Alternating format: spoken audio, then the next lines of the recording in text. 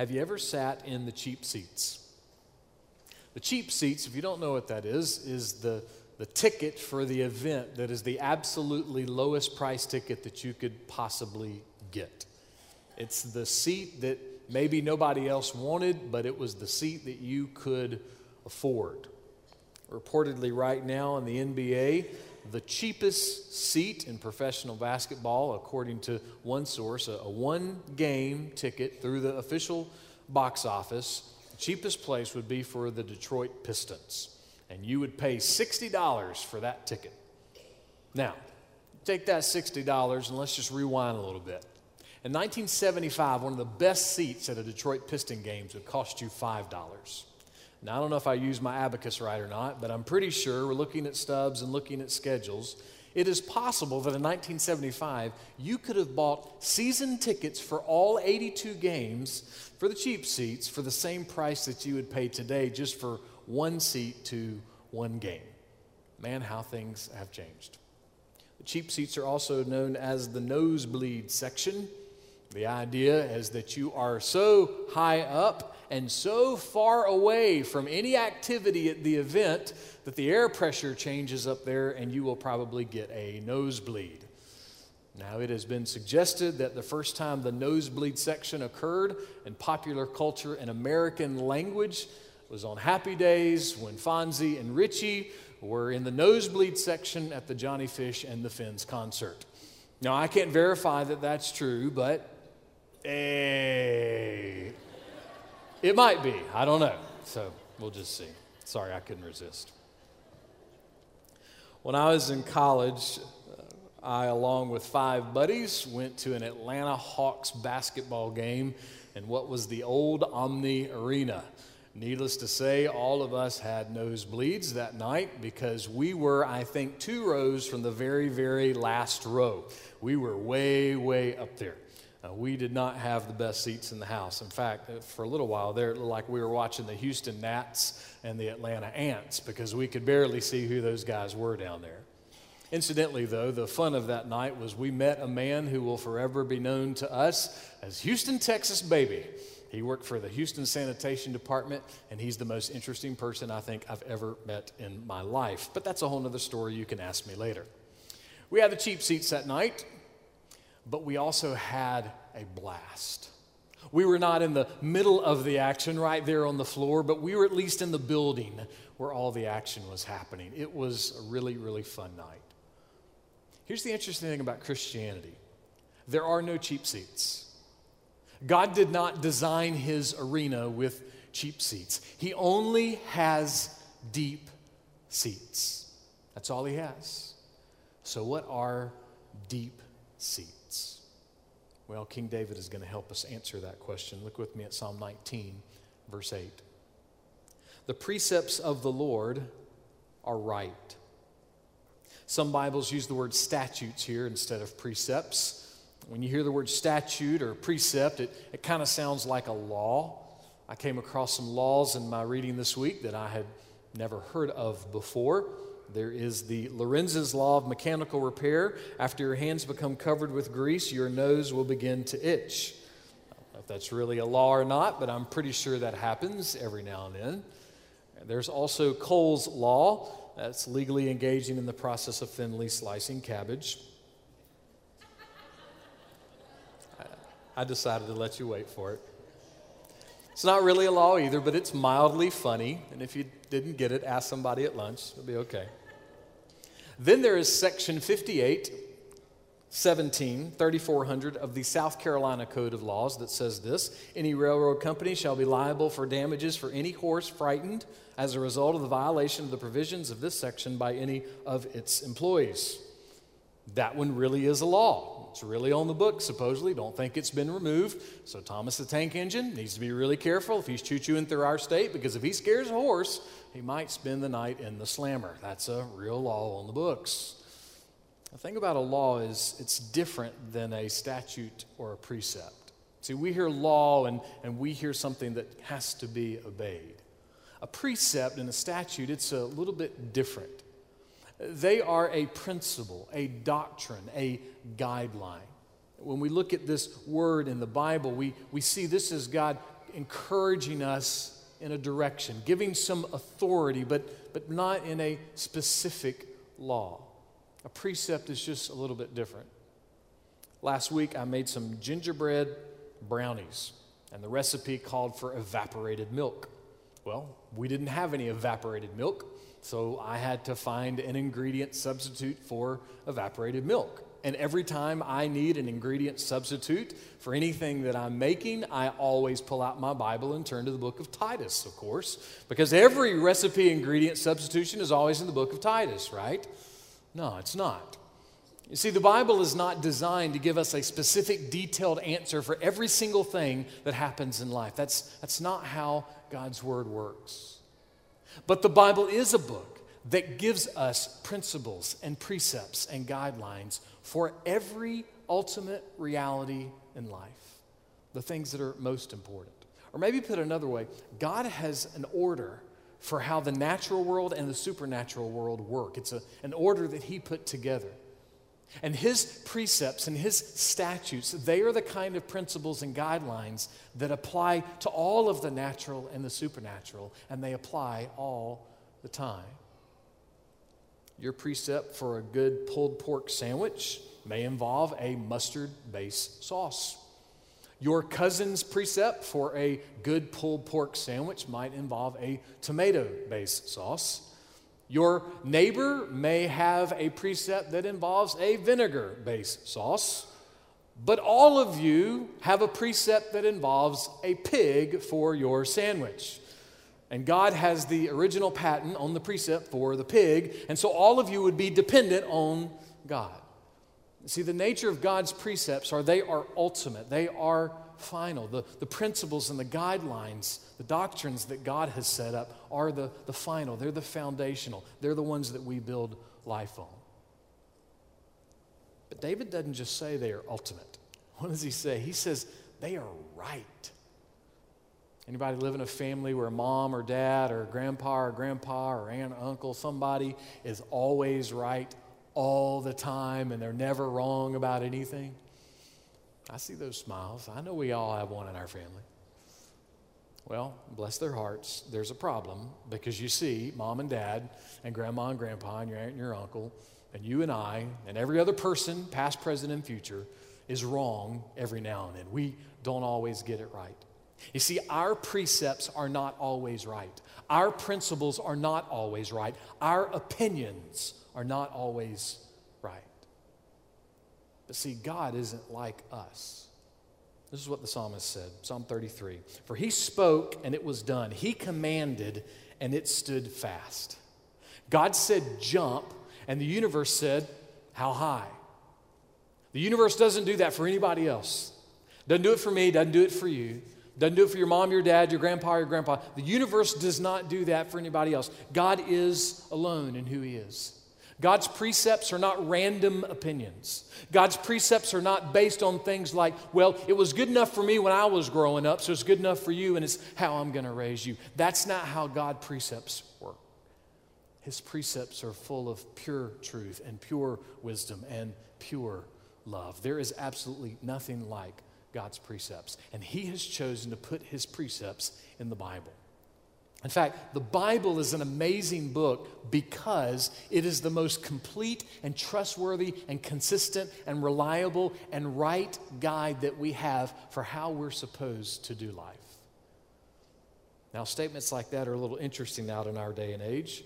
See somebody like Mike Skeptic or Louis Agnostic or Edna Atheist. They may hear something like the Bible, reliable? Are you crazy? The Bible, right? Are you crazy? That old, ancient train wreck of a book being right? No, it's always wrong, they would say. They would say that's a book full of homophobic and chauvinistic and archaic language that should never, ever, ever be used. In fact, it's full of inconsistencies too. It contradicts itself all the time. Well, before we try to respond to some of those objections, let me just make note of what we said last week. This is what Jesus said. But when He, the Spirit of truth, comes, He will guide you into all truth, for He will not speak on His own initiative.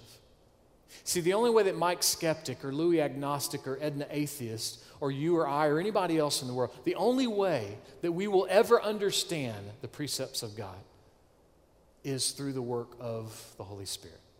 You see, we can't will ourselves to embrace God's precepts. We are dependent on the Holy Spirit to light up God's truth, help us to see it and know it and understand it and embrace it. We are dependent on His Spirit. Now, with that in mind, I'm about to read something that will not answer every single objection out there that people have, but I do think it's some of the most helpful information I've ever read on opposition to the Bible. Tim Keller writes, once you grant the main premise of the Bible about the surpassing significance of Christ and His salvation, then all the various parts of the Bible make sense.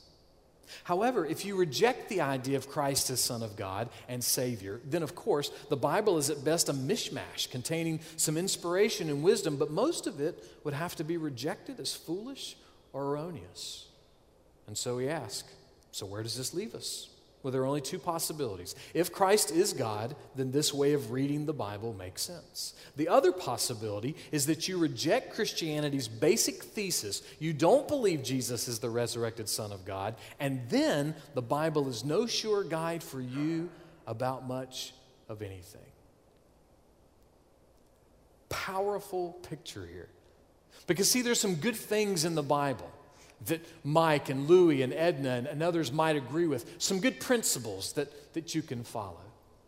But there may also be some bad things, they think, some things that are wrong, some things that you cannot follow. And the only way that you can cross the line from good or bad into right is through the person of Jesus Christ. There really is no other way for this to happen. That is exactly how God has designed this book. He's designed this book to help us see salvation in Jesus Christ, to see life in Jesus Christ, to see hope and joy in Jesus Christ. And once by the power of the Spirit through the gospel, once you cross over that line, something happens. Something that's hard to explain.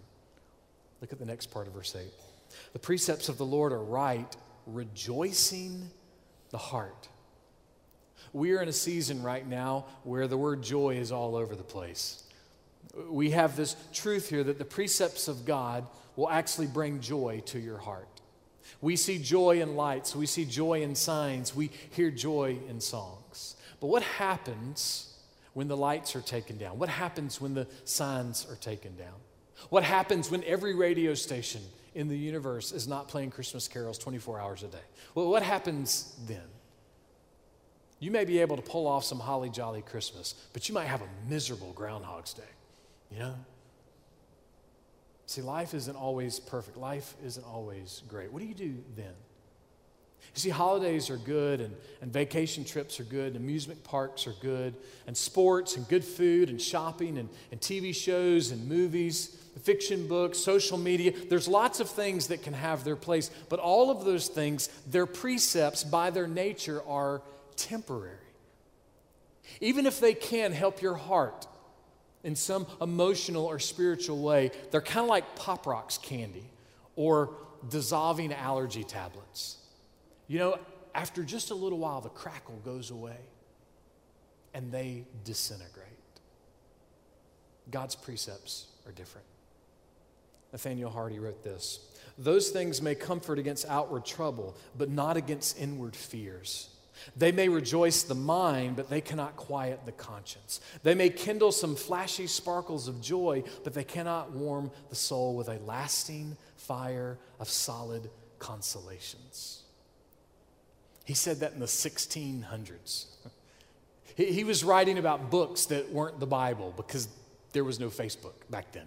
You know, there were just books. And he was writing about how those books, they may have their place, but they aren't the ultimate truth for your soul. Think about how much media and entertainment we have today. Think of all the different outlets we have for our minds and our eyes. And then think about the millions of dollars that have been spent over the last few days on items that maybe 6 months to a year from now will be outdated, or they'll be handed off to the thrift store, or they might even be taken to the landfill. Think of all that we have and all the things that we do, and then let's listen to Nate Hardy one more time. Those may comfort against outward trouble, but not against inward fears. They may rejoice the mind, but cannot quiet the conscience. They may kindle some flashy sparkles of joy, but they cannot warm the soul with a lasting fire of solid consolations. You see, the people and the places and the things of this world, they cannot comfort and quiet and warm. Why? Because by their very nature, generally speaking, they cannot bring joy, lasting joy, to your heart. What is your heart? Well, David's not writing about the organ that pumps blood throughout your body. He's talking about your inner person, who you really are. The place where your desires and your attitudes live, that fingerprint of your soul. This is who you really are. The Hebrew understanding of the word heart goes something like this: the deepest seat of a person's emotions and decisions and mind and will. Did you hear that part? The deepest seat. The deep seats. You see, God did not design life with Christ with cheap seats. He designed life with Christ with deep seats. Those are the only kind of seats there are. That means that these precepts of the Lord that David was writing about, when he wrote them down 1,000 years later, when Mary and Joseph couldn't find any room at the inn, he was writing about precepts that find their ultimate fulfillment in this baby in that manger. You see, the ultimate fulfillment of the precepts of the Lord are in Jesus of Nazareth, the Son of God. This is where reality comes. Reality always comes back to Jesus. And the reason why is because Jesus comforts inward fears. Jesus can quiet your conscience.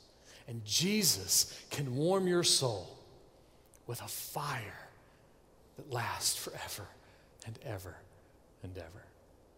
That's who he is. Jesus was talking to his friends one day about his death and his resurrection. And this is what he said to them. John 16, verse 22. I will see you again, and your heart will rejoice, and no one will take your joy away from you. Tattoo that last part on your brain. No one will take your joy away from you. Now, you may think that's a really nice Bible verse for Sunday morning. Good stuff. I like it on Sunday, but you know what? It's not really true because my joy gets taken away all the time. My mom and dad take away my joy. My wife takes away my joy. My husband takes away my joy. My kids take away my joy. My grandkids take away my joy. Work takes away my joy. My job takes away my joy. School takes away my joy. The state of our country and the world takes away my joy. If that's true, then I have a very uncomfortable question for you. Where is your joy?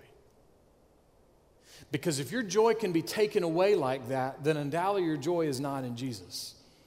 Because of what Jesus said, if your joy is taken away like that, then you're kind of making Jesus a liar, right? Because Jesus said, if you've got my joy cannot be taken away. There's nothing that can take my joy away from you. So if your joy can be taken away by all those people, then maybe you don't have joy in Christ. Maybe you don't really know Jesus. Now, we're talking about joy, not happiness. Let me clarify, okay? Happiness comes and goes like the waves at the ocean.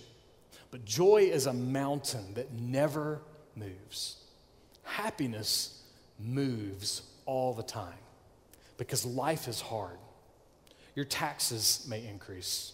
The economy may flounder. Things may get really hard at school and really hard at work. You may have health problems that pop up. Your car may break down. You may not have enough money for Christmas presents. People may let you down. People will disappoint you. People will hurt you. People will abandon you. People will die. And none of those things make us happy. Happiness comes and goes. Joy does not. Joy in Jesus is something that lasts in the middle of your worst moment. Joy in Jesus is there. It exists. It's reliable. It's trustworthy when everything else around you is falling apart, when your life is collapsing. This is the very nature of what it means to be saved. If anyone told you that being saved was joining the church and getting baptized and feeling good, they lied. Because salvation in Jesus Christ is hope for the awful. Salvation in Jesus Christ is hope for the worst moment with your spouse, and the worst moment with your kids, and the worst moment, even at the moment that you breathe your last. Salvation in Jesus has joy. It is what it is. It's not a cheap seat, it's a deep seat. I love how the Bible talks to us because it keeps pulling us back to that. Listen, Facebook will not pull you to that. Twitter will not pull you to that. The news will not pull you to that. The radio will not pull you to that. There is nothing that will pull you to joy in Christ like God's word. It's why David's writing about it. It's why he's talking about the precepts. This is how Jesus said it to his friends. Matthew 10:28. And do not fear those who kill the body but cannot kill the soul. In other words, what Jesus says is the worst thing that can happen to you in your life is not something that will happen to your family. The worst thing that can happen to you is not what will happen to your bank account.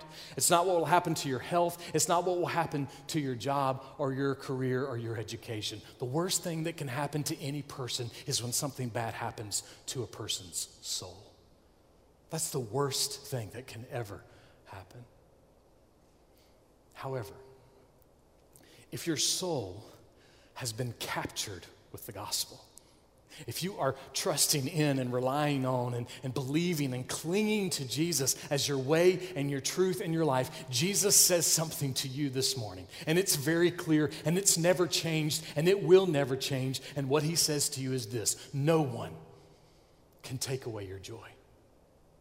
No person, no diagnosis, no news report, no Facebook post, no text, no phone call, nothing. There's absolutely nothing that can take away joy in Christ. That's what joy in Christ is. The precepts of the Lord keep drawing the eyes of our hearts back to that truth. And how does it do that? Look at the next part of verse 8. The commandment of the Lord is pure. So he's using a different word, but it's still the same conversation, still talking about God's truth. But a commandment's different than a precept, right? It's not a principle. It's not a guideline. It's an actual authoritative law. It's something that you're supposed to do. It's an instruction with authority. As we noted earlier, there are people who believe that the Bible is inconsistent, that it's full of offensive things, that it can't be trusted, that it's something they would object to. But you know, there's also people that will ignore the Bible. They may not reject the Bible, but they'll ignore the Bible. And the reason they ignore the Bible is because they are obsessed with the questions of life. Should I date someone? Who should I date? Should I get married? Who should I marry? What kind of career should I have? Should I go to college? Should I not go to college? What's God's will for my life? Why doesn't he just give me a sign? Here's the thing, God did give you a sign. He gave you a commandment. And it's a commandment that's pure. The word pure here means clear. So here's the clear commandment of God. Yes, you can chase after all of the objectionable material. You can reject God's truth and say, well, it's inconsistent, or I don't like it, or it's not updated, it's outdated, it doesn't fit with this day and age. Or you can ignore God's word and obsess over all the questions of life. But God's commandment is clear. It's not confusing, it's not hard to understand, and it goes something like this: you shall have no other gods before me. I'm kind of thankful I don't have to figure out what that means. God's pretty clear. But it's not just that he's clear with this command, he actually wants us to do something with this command. So what does he want us to do with it? Deuteronomy 6:5. You shall love the Lord your God with all your heart and with all your soul and with all your might. Okay, that all sounds nice and religious. It sounds clear. I'm supposed to only have God. I'm supposed to only love him. But hey, I'm married.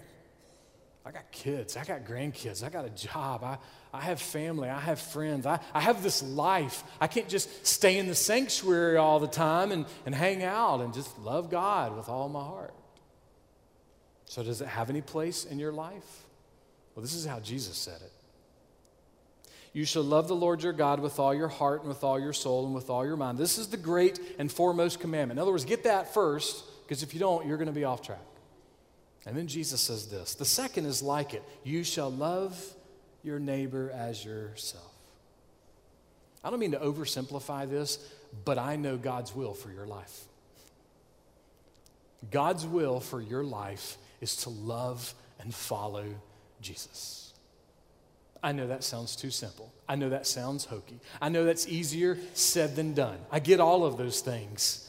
But you can peel back any page of the Bible. You can go to the farthest corner of the world trying to find yourself on top of a mountain. And at the end of the day, the ultimate reality of life is always found in Jesus. He is the way. He is the truth. He is the life. Are those questions in life hard? Yeah, they're hard. Sometimes we don't know what job to take. We don't know what college to go to. We're not sure if we should date this person. We're not sure if we should marry this person. Those things are all out there. They're real questions. We don't ignore them. And sometimes they're very difficult questions. But we do not worship those questions. See, the choir didn't sing a song this morning that says, we come to worship who we're going to marry. We come to worship where we're going to go to college. I mean, that sounds funny, right? But it's true. It's what we do. If we're real with ourselves on Tuesday afternoon when we're freaking out about something, we're worshiping that question. Because for some reason in that moment, there's no way God can be God over this. And we all do it in some way, shape, or form. But if we would focus on loving and following Christ, here's what happens. God takes all of those precepts throughout the whole Bible and he helps us make decisions.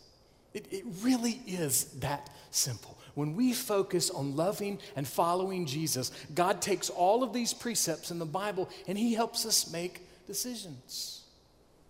But let me give you an opposite warning to that. If you do not love Jesus and do not focus on following him, if you just come to church on Sundays, if you just come to youth group to go paintball, if you just wander into a Sunday school class or a Bible study every now and then, if you date whoever you want to date, knowing that that person doesn't love and follow Jesus, if you pick a college just because you think it's a place that will help you get more money later, if you marry someone that you know is not loving and following Jesus, if you choose a career that you know will be something that you'll be able to get more than give more, if your Christianity is nothing more than a rabbit's foot on your keychain in your truck, then I will say this. No, don't expect God to always have your back and bless everything that you do. Because that's completely missing the pure, clear commandment. See, the commandment's designed to help you. The commandment's designed to pull you to God so that you will have the joy that you need, so that you'll be able to rejoice in the Lord.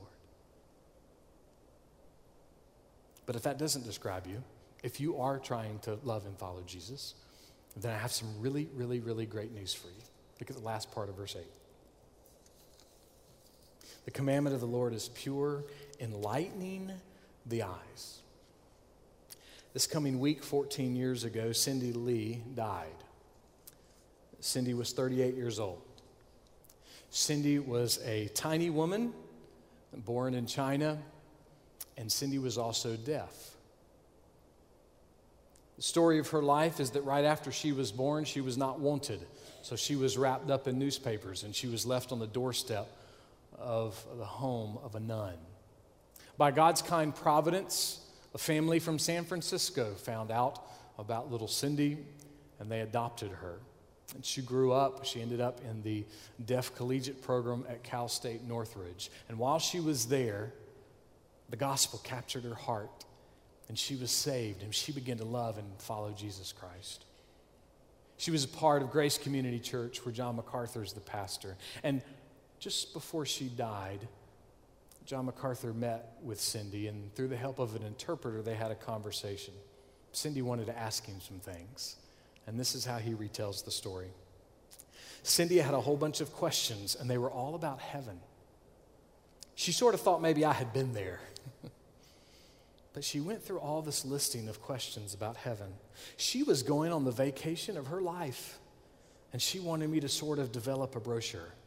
Pictures of your mansion, the bedroom, the scenery. And I did the best I could. But the Bible says, eye hasn't seen, nor ear has heard, nor has it entered into the hearts of the man, the things that God has prepared for them that love him.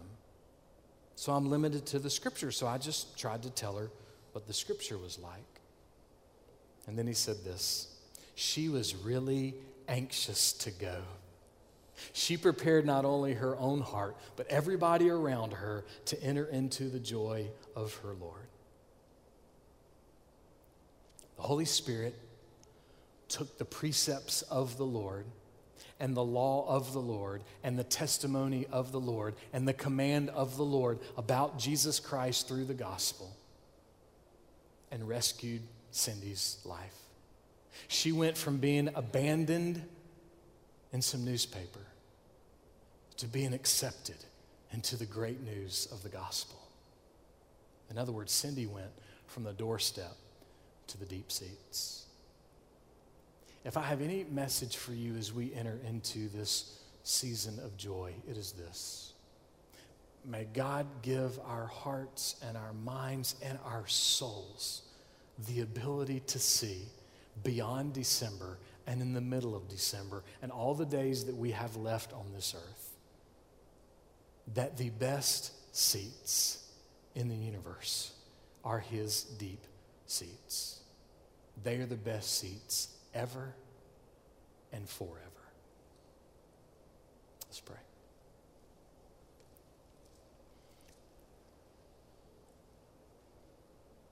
Father, I thank you for Cindy Lee. I thank you that still this day nothing has ever taken her joy away. And I pray, God, that you would help us as we plan our vacations, as we plan our holiday trips.